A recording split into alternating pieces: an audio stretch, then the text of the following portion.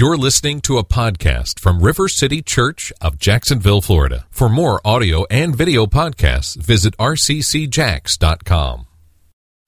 At River City Church, you will hear us talking about 4 pillars, 4 things that we feel like make us distinctive as a church, 4 things that we really want to concentrate on in how we run and what we do at River City Church. And the first is intimacy with the Father. Knowing God as Father, being in close relationship with Him. The second is living in the Spirit, living a life that is led by the Spirit, filled with the Spirit, the gifts of the Spirit, and particularly the fruit of the Spirit. Okay? So they're the first 2 pillars. The third pillar is that we want to love everybody. We want to go out into the world, we want to go out to Jacksonville, we want to reach the lost, and we want to love people, right? And the fourth pillar is we want to love and care particularly for the poor. We want to feed the hungry, we want to set the oppressed free, we want to help those in greatest need. So these are our 4 pillars, right? And what we feel as the leadership of River City Church, and Anthony's been preaching about this over the last few weeks, is that we feel we're going into a season where we're going to be doing more of the second 2 pillars, the loving the world, reaching out to the lost, and loving and caring for the poor. This is how we feel like we're being led as a River City Church, part of our growth, part of how we're going to impact our community. And because we feel like this is the direction we're going in, I want to speak about something this morning. I want to speak about something which is so important that before we even leave the building, before we even go and do anything, we need to know this thing. We need to know, we need to see, we need to experience the mercy of God. Okay? And so that's what I'm going to be speaking about this morning. So let's pray quickly.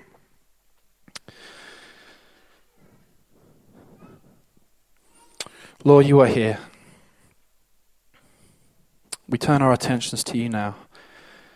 Lord, thank you for your presence in worship. Thank you for the testimony of what you are doing in our lives and in our city.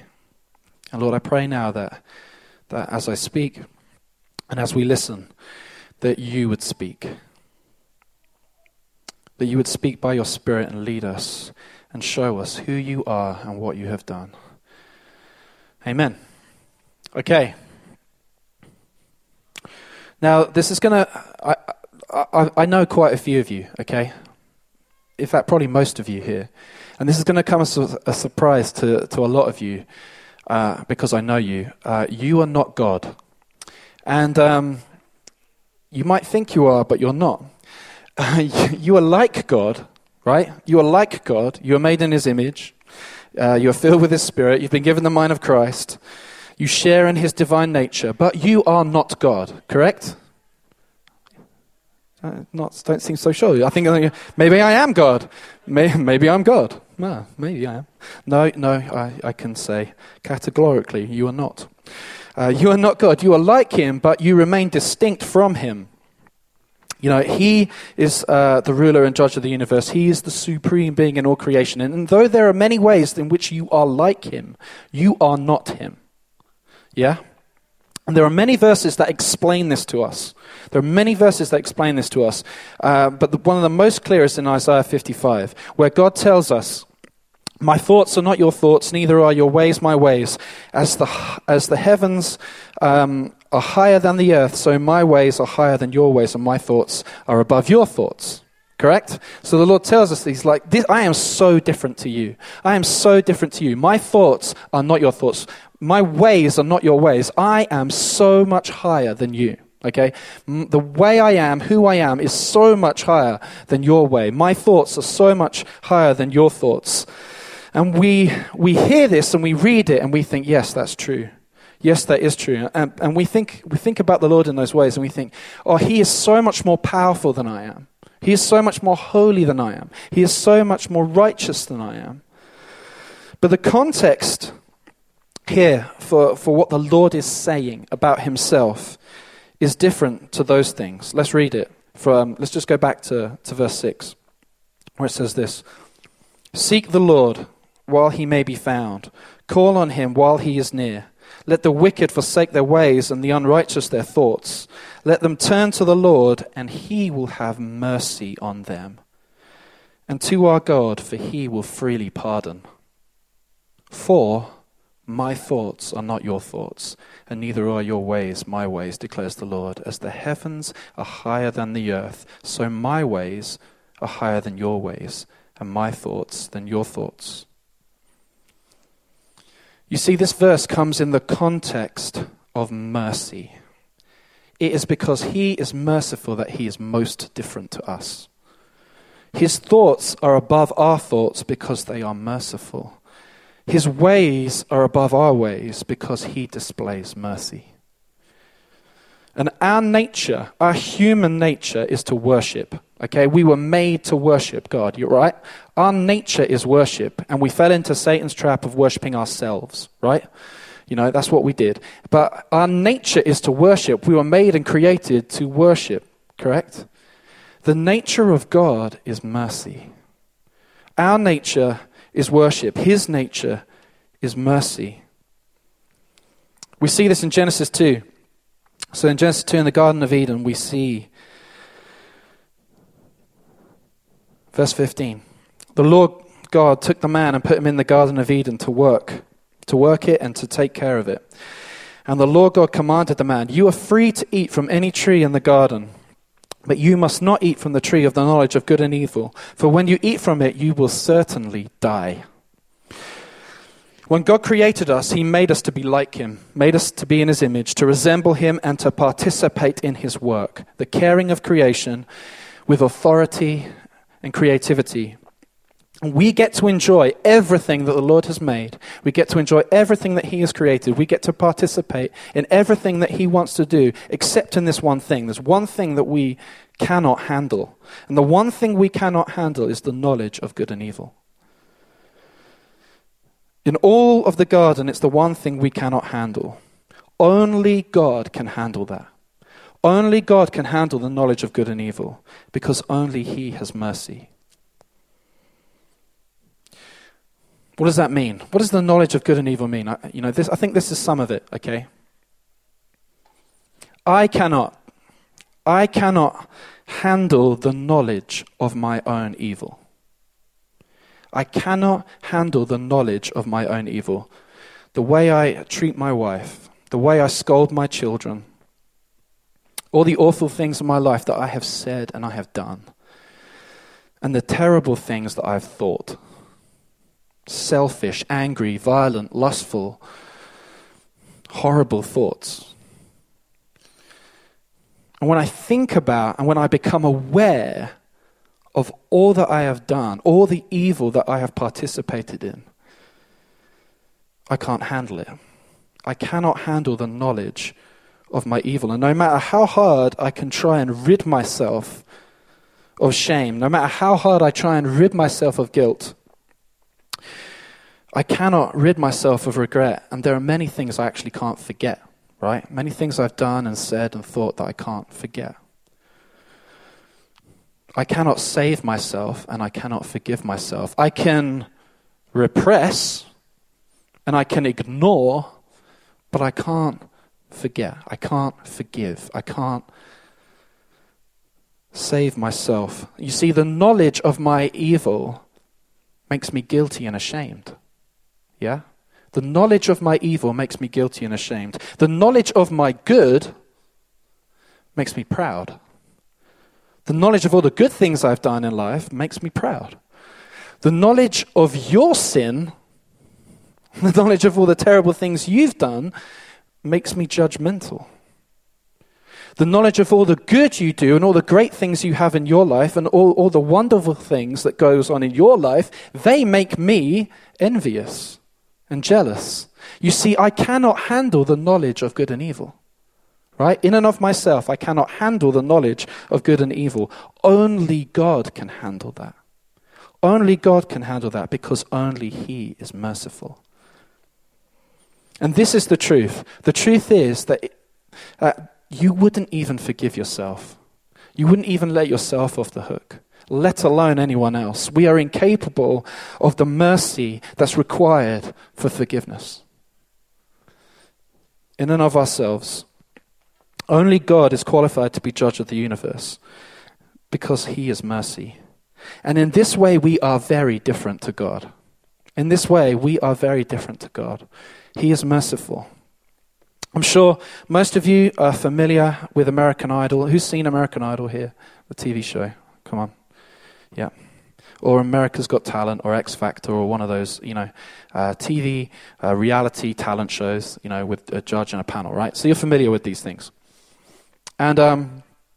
And if you've ever seen the first few shows in the series are the auditions, right? And so in these auditions, there are usually two types of auditions. There's two types of auditions. The one is the excellent, where they come in, they sing, and they're great, and they're talented, and they're attractive, and it's like, wonderful, this is amazing, and we're going to put you through to the later shows. Yeah, so there's those type of auditions, the excellent, and then there's the tragic, okay? So it's the tragic auditions, those terrible auditions which are awful, which are inserted in there for us to laugh at and to entertain us, right? To keep us interested. And there is a common setup in some of these auditions where, they've gone through a few people, and there have been some funny ones, some excellent ones, and then you get to another one, and they move on to another one, and at this other one, it starts differently, and they say, although it's everybody's dream to make it in American Idol, it is particularly special for Janine, okay? Janine. And her grandma died 3 months ago. And she used to watch this show with her grandma. And they used to dream about how she would be on this show and making the final, shows, right? And dream of winning American Idol. And so then it cuts to home video footage and photographs, and then Coldplay plays in the background. And what happens here is that, it's moving. It's a true story, and so we get moved by it. We get moved and we see. And then what happens is that she goes into the audition. And she goes into the audition and, she's so nervous because it means so much to her that she can barely sing, right? She can barely sing. So she starts and then just stops, and it's like, I can't do it. It means so much, and she's tearing up. And one of the judges comes up and puts their arm around her and says, it's okay, you can do it. It's okay, you can do it. Okay. And then goes and sits down. And then, of course, she can do it. And, of course, it's really good, right? It's really good. She's really good. And so they put her through, and she's crying, and the judges are crying, and we're crying, right? Because it's awesome. It's this cathartic, emotional moment. It's amazing. And you've all seen this, and this is all good, except this. The only people who have sad stories in these shows are the talented and the beautiful. The only people that have sad stories in these shows are the talented and the beautiful. The bad auditions, the tragic ones, they have no stories. It would be a bit of a downer, wouldn't it, if they get up and talking about how their mother's working 3 jobs to put them through this, or how their father's struggling with cancer, and we saw their stories and then we saw their auditions. We probably wouldn't laugh, right? It would be a bit of a downer on that. And so these people, they don't have a story. These people don't get to have problems. These people don't get to have histories. They just get put up in front of us for us to laugh at. And if you open your eyes and actually watch some of those auditions, those tragic ones, you end up seeing that some of these people actually have, various levels of delusion or mental illness, right? And we just laugh. And we just laugh,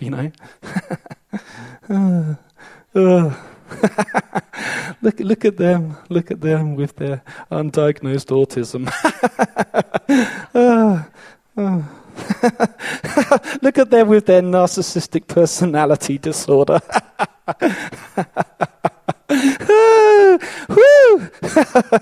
Oh, look at them trying to find love and acceptance. Well, yeah. Right? This is what we do with those shows. Those people don't have stories. Those people don't have histories. We deny them that. They are just the freaks that are there to entertain us. And the way most people watch these shows actually reveals to us how kind of cruel and merciless we are. How kind of cruel and merciless we are. We lack mercy. We don't even see it. We just watch it and it's just entertainment, and we lack the mercy to really see what it is. It's not that nice. And I'm sorry you had to hear that because you thought you were nice, didn't you? I'm sorry. On the scale of mercy, his thoughts are far above our thoughts, and his ways are far above our ways. And we see this most clearly in the person of Jesus and the way he thought and acted. In Matthew 9, it says this: as Jesus passed on from there, he saw a man called Matthew sitting at the tax booth, and he said to him, "Follow me." And he rose and followed him. And as Jesus reclined at the table in his house, behold, many tax collectors and sinners came and were reclining with Jesus and his disciples. And when the Pharisees saw this, they said to his disciples, "Why does your teacher eat with tax collectors and sinners?" But when he heard it, he said, "Those who are well have no need of a physician, but those who are sick. Go and learn what this means. I desire mercy, not sacrifice. For I have not come to call the righteous, but sinners." And here Jesus is quoting the prophet Hosea, okay? And he's quoting the prophet Hosea when he says, "I desire mercy, not sacrifice." And Jesus uses the term sacrifice to imply all religious activity, okay? He's saying sacrifice includes the observance of the law, it includes the rituals of worship, it includes all your obedience and all your action. Okay? Jesus is saying everything you do for God, all your groups, all your ministries, all your giving, all your songs, before all of this, I desire mercy. And so Jesus tells us to go away and think about that, right? Go away and think about this. So I did. And I think this is hard for us because all our activity as the people of God is really important. It's really important and it's very good. And there is so much value in what we do and what we've done and what we want to do. And we have stood on this stage, and I have stood on this stage many, many times and spoken about the importance of living as sacrifices to the Lord, yeah? You've heard this from me, you've heard this from Antley, you've heard it from Tom, you've heard it from whoever. It's so important that our lives become sacrifices, yeah? It's so important that we become like Jesus in this way. It's so important that our lives are worship, that we feed the poor, that we reach the lost, that we build the church, right? So important that we feed the poor, we reach the lost, we build the church. And we were right. We weren't wrong to say that. They are important, they're essential, but they cannot be done without mercy. You cannot feed the poor, you cannot reach the lost, you cannot build the church without mercy. Or you can, but what you're actually doing is religious observance. And you're not doing the very thing that Jesus wants. And Jesus is clear about this, that religious observance is not what he wants. Religious observance is not what he requires. I desire mercy and not sacrifice. And if you look into our world, if you look into our culture, you look into the world, you will see sacrifice. You will see people working hard to build their businesses. You will see people trying to, making sacrifices in their lives and their families in order to pursue their career. You will see people making sacrifices to send their kids to college. You will see people making huge sacrifices when they really believe in something. You know, they'll protest, they will campaign, they will give money, they will give time. You see, in this world, there is sacrifice. Sacrifice is not the thing that the world needs. What the world needs is mercy. What the world needs is love. What the world needs is compassion. So when we sacrifice, when we give our lives, we do that in the direction of mercy.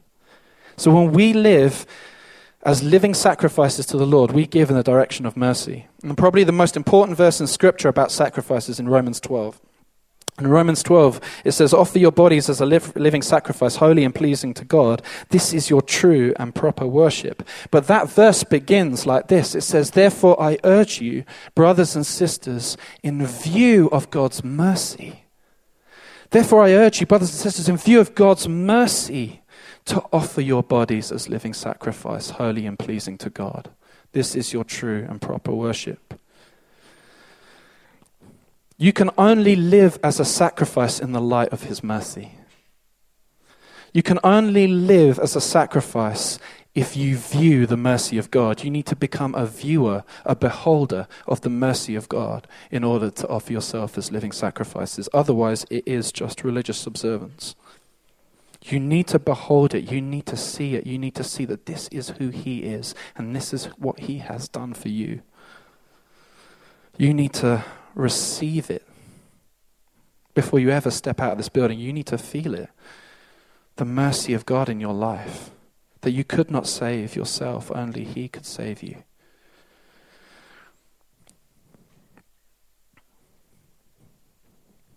So what does it mean to view the mercy of God? It means to view the blood of Jesus. The blood of Jesus is the mercy of God. In Revelation 5 it says this, then I saw in the right hand of him who sat on the throne a scroll with writing, the scroll of judgment, on both sides and sealed with 7 seals. And I saw a mighty angel proclaiming in a loud voice, who is worthy to break the seals and open the scroll? But no one in heaven or on earth or under the earth could open the scroll of judgment or even look inside it. And I wept because no one was found who was worthy to open the scroll or look inside. Then one of the elders said to me, do not weep. See, the Lion of the tribe of Judah, the Root of David, has triumphed, and he is able to open the scroll and its 7 seals. And then I saw a lamb, looking as if it had been slain, standing at the center of the throne, encircled by the 4 living creatures and the elders, and the Lamb had 7 horns and 7 eyes, which are the 7 spirits of God, sent out into all the earth. And he went and took the scroll from the right hand of him who sat on the throne. And when he had taken it, the 4 living creatures and the 24 elders fell down before the Lamb, and each one had a harp, and they were holding golden bowls full of incense, which were the prayers of God's people. And they sang a new song, singing, you are worthy to take the scroll and to open its seals, because you were slain, and with your blood you purchased for God persons from every tribe and language and people and nation. You see, in the Garden of Eden, there was only one who was able to eat the fruit. There was only one who was able to eat the fruit of the knowledge of good and evil, and that was the Lord. He was the only one who could do it because he was the only one who was merciful. And here in heaven, there is only one who is able to open the scroll. There is only one who can take that scroll and open it and read it. And that is Jesus. And that is Jesus because he is merciful. And it is Jesus not because it's just a part of his nature, but because he manifested himself as a human being and gave his life for us. He humbled himself unto death and took the cross and bled and died. And because of that, he is worthy. He is not worthy just because he died. He is worthy because he is merciful. He is worthy because he showed us mercy. Where we would not show mercy to ourselves or to each other, where we could not rescue ourselves or anyone else, he stepped in and rescued us all. Before we knew him, before we comprehended any of this, before we saw him, before we could thank him, he died for us because of his mercy. And because of his mercy, you can be free. You can be free of guilt. You can be free of shame. The things that you cannot forget, he will take away. And he says, I have forgotten them so you can forget them. He frees us from our pride and envy and says, you don't need to be proud, you don't need to be envious because I love you and that's all you need.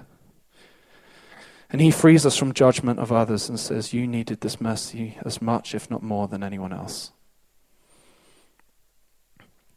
And it is in the light of this mercy. It is in view of this mercy. It's as we behold the mercy of God, therefore we can live as living sacrifices. That we can live in the direction of mercy. That when we go with what? Mercy.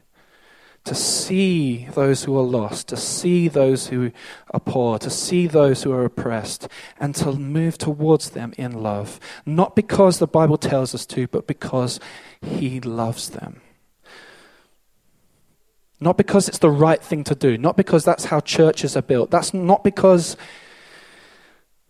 it's good to do that, but because he has been merciful to us. He has shown us mercy, and so therefore we will show his mercy to everyone who we meet. We can sacrifice our lives to the Lord in the light of his mercy, and only in the light of his mercy. Why don't we stand?